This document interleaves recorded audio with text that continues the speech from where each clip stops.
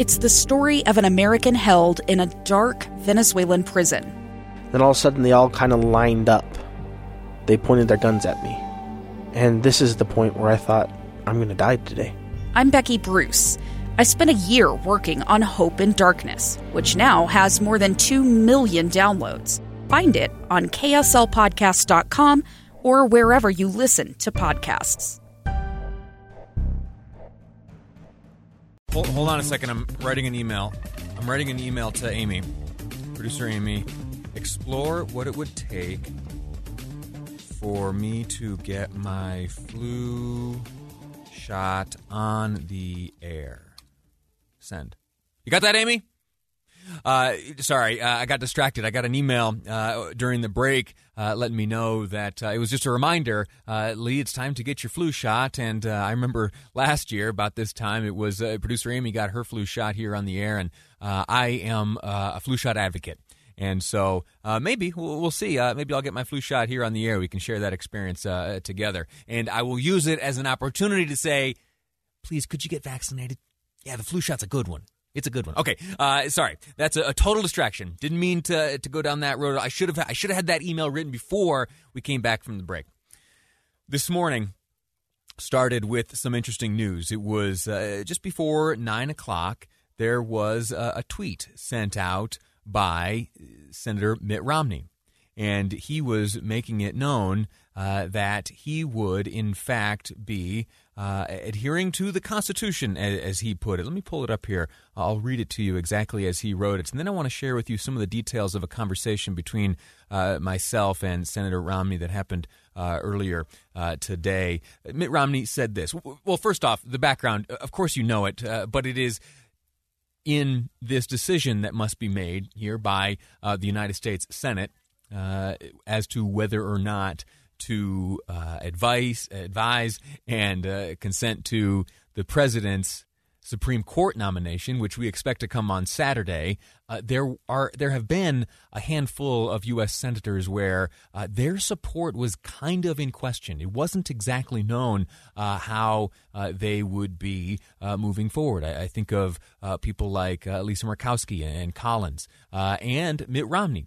Found himself in that same pool of unknowns. And, well, this morning he has put any sense of the unknown to rest and made it very clear that he has made a decision. I'll read to you what he distributed this morning. My decision, this is Mitt Romney speaking, my decision regarding a Supreme Court nomination is not the result of a subjective test of fairness, which, like beauty, is in the eye of the beholder.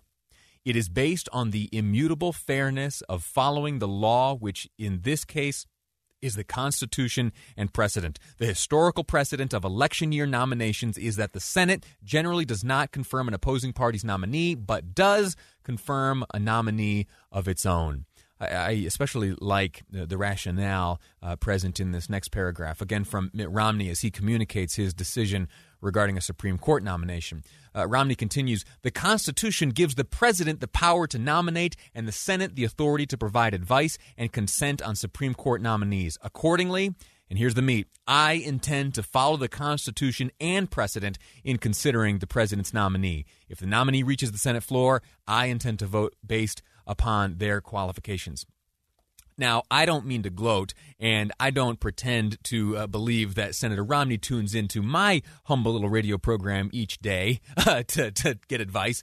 But what he is describing here and his rationale for looking forward to a vote, should one come on the Senate floor, and expressing his willingness and intention to cast a vote, doing so based on the powers afforded the Senate in the Constitution is exactly the argument I made yesterday.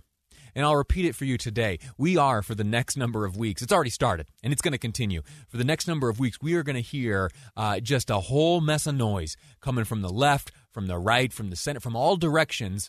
We're going to be hearing about how the other side has got this just all wrong and how that they are hypocrites and they don't understand fairness and we are disrespecting the memory of such a great and powerful trailblazing woman. Well, you see, that is, as I said yesterday, nothing but noise. It is all noise. Senator Romney understands, as I shared yesterday, that there is a North Star in all of this. There is quite literally a rule book for all of this, and it's the Constitution. The Constitution empowers the president to make the nomination and empowers the United States Senate to offer advice and consent on that nomination. It is no more complicated than that. It is no more complicated than that. If you need more, Senator Romney expressed a little bit more. There is precedent for this. But even regardless of precedent, the Constitution allows for the process which is underway right now and which, according to the president, will take a big step on Saturday when he announces from the White House, he says, who will be his selection. Likely to be a woman, he has communicated. And because of the COVID talk of earlier, I was looking forward to getting into some of the backgrounds of a few of the potential nominees. One of them has a very interesting connection to Senator Romney. Let me just pull this down and get back to my notes. There is one of the potential nominees, a very young woman, 38 years old. She, in 2012, served on the legal team for the Romney for President campaign. And working on arranging some conversations with individuals, Utahns who worked with her during that effort, just to get a better sense of who she is, what skills she brings to the table, and if, at least from a layman's perspective, if she demonstrates what seem to be qualifications for appointment to the Supreme Court. But that'll have to wait. Right now, though, I want to share with you some of the details of a conversation that took place earlier this morning between myself, Senator Romney, and a few other members of the media. One of the first questions asked of the senator was about what he's looking for in the candidate. The senator made it known he's going to vote should a nominee make it to the Senate floor. Senator Romney was asked if there's anything specific to Utah you would like to see in this next candidate. I would like to see a person who reflects the values of Utah and the nation, an individual of unquestioned scholarship and intellectual capacity, and an individual who believes in following the law as it is written and the Constitution as it was written, and I hope we will find that in the president's nominee. A constitutionalist with Utah values. Constitutionalist with Utah values. That's what Senator Romney is looking for, and American values Senator Romney is looking for in a candidate. So looking forward to that. Now, there is, of course, you heard me mention when I was rattling off examples of the noise we may encounter, there are many, many shouts of hypocrisy in the comparison between what is transpiring right now, or what appears, or what is predicted to transpire here, the president nominating an individual for the office, happening in an election year, and then the Senate taking it up in an election year with pretty close proximity to the election itself. There are those that look back a few years to the time when Antonin Scalia passed away. And anyway, Senator Romney was asked about the comparisons between those two situations. What happened when President Obama nominated Merrick Garland and the Senate declined? What should we be looking to then to better guide our behavior now? The senator responded. The Garland decision was consistent with precedent and with history. Whether or not that was a decision you agree with is a different matter. I wasn't there and will not provide an opinion about whether it was a good decision or bad one, but it certainly was consistent with precedent and was not a new precedent. When asked in 2018 during my campaign whether I believed the Garland decision was now a precedent which must be followed, I said no. The precedent has been, in fact, has been set over our entire history. It is also the case that a nominee provided by a individual of one's own party, a president of one's own party, is typically confirmed, but not always. So the decision today will be based upon the qualifications of the nominee. So I do not believe that the Garland decision was an aberration or a departure from precedent. It was instead consistent with precedent.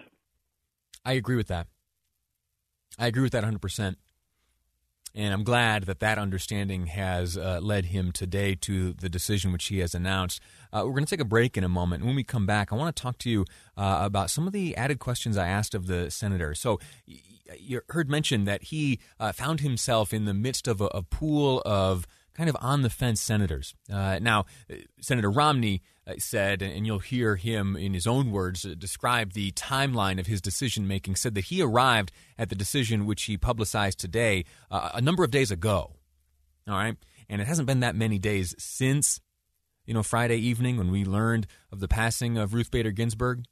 And so it wasn't too long after her passing that Senator Romney had landed on this as his decision on how to move forward. I spoke to him about that and about who he had spoken to. I asked if he had any communication with the president, with Leader McConnell, with Minority Leader Schumer, or anyone else. And he answered, and he did have some communications which informed his decision. He also, interestingly enough, has had a conversation with Paul Ryan. Remember Paul Ryan? Yeah. Well, he's back in this storyline, and I'll share with you next what Senator Romney had to say about his interactions with other members of the Senate, some of his colleagues and staff, and even with his own family. That's coming up next on Live Mike. I'm Lee Lonsberry, and this is KSL News Radio. Welcome back to Live Mike. I'm Lee Lonsberry. Two big news stories really today. One, the revelation that Utah Senator Mitt Romney will participate in a confirmation of of whoever the President of the United States nominates to fill the vacancy left by now the late Ruth Bader Ginsburg. He will, under the authority vested in him by the United States Constitution, consider any nomination which comes to the floor of the United States Senate and cast a vote based on merits.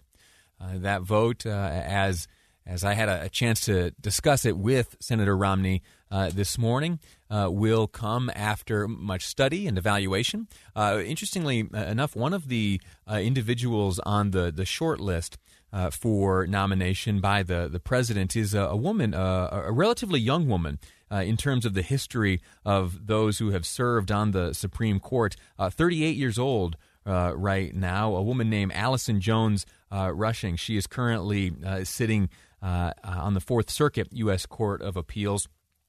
She was in 2012, interestingly enough, and there's a connection here to Romney. In 2012, she served as an attorney working on the legal team of the 2012 Romney for President campaign. And I will admit that I didn't know that when I was speaking to Senator Romney, so I didn't have a chance to ask him about that potential candidate specifically. So I'm going to have to look for an opportunity to see what he thinks specifically about Ms. Rushing there, as she, along with a handful of others, are on the short list. Depending on the news outlet or your source, it's either a short list of 3 or 4 or 5. I've been focusing on 3. Anyway, that's all tangential. There's an interesting little another Utah connection there, and we'll see if it informs Senator Romney's decision should that individual be nominated by the president on Saturday. Before we get back to what Senator Romney had to say here this morning, I do want to let you know that you've heard this already, and I'm sure you could have predicted this to be the attitude of Senator Lee, but it came after our show ended yesterday. So if this is your sole source of information, first off, thank you. I'm flattered. And second, here is what Senator Mike Lee had to say in a written statement that in 2016, President Obama nominated a replacement for Justice Scalia, and my Senate colleagues and I gave our advice and consent on the nominee, consistent with the Constitution, by rejecting him. This year, President Trump will nominate a replacement for Justice Ginsburg, and, consistent with the Constitution, we will again give our advice and consent. If we like the nominee, we will confirm her. If we don't, we won't. It's that simple. Tomorrow, Senator Lee will be a guest on this program. If you have any questions for the senator, would you text them to me? Maybe help inform our conversation. 57500 is the Utah Community Credit Union text line. Let me know what you would have me ask of Senator Lee. And also, do you have any response? What do you think about Senator Romney's announcement? Does it surprise you? Are you pleased? I'll admit to you, I'm doubly pleased.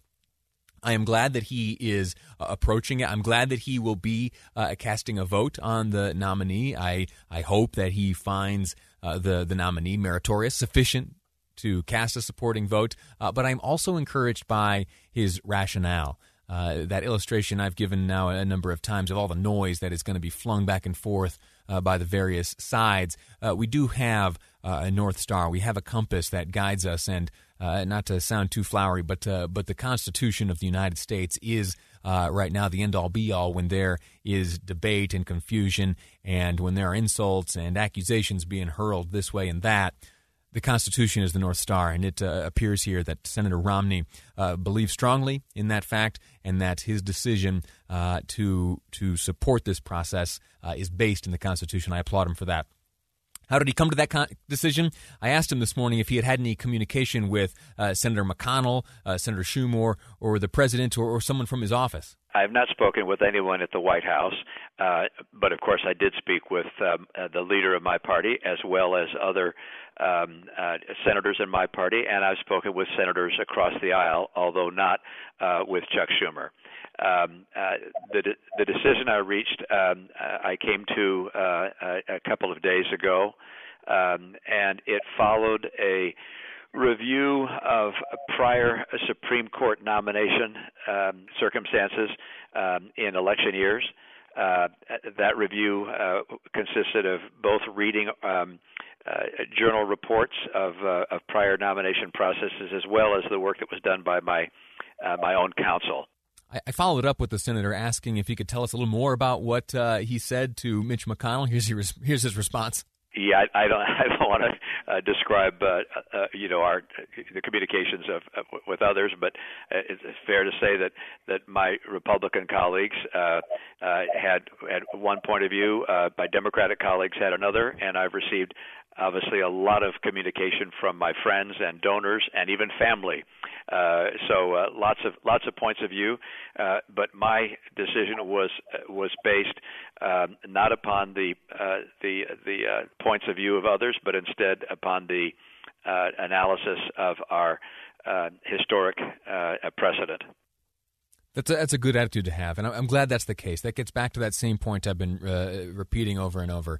There is both the Constitution and precedent to help steer your decision and your attitude on this. Before I go to break, I want to play for you one last comment that came via this phone call this morning between myself, a few other members of the media, and Senator Romney. The senator was asked about his thoughts on how this might impact precedents set by Roe v. Wade. And it was asked, is it your hope, Senator Romney, that a court like this might roll back some of what was put in place by Roe v. Wade?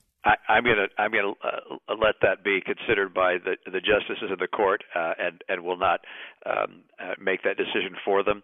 I have, however, long said that I would have preferred to see Roe v. Wade instead allow the states to reach their own decisions on abortion law as opposed to a federal mandate. That's my preference, but I'm not a Supreme Court justice, and am pretty confident I never will be.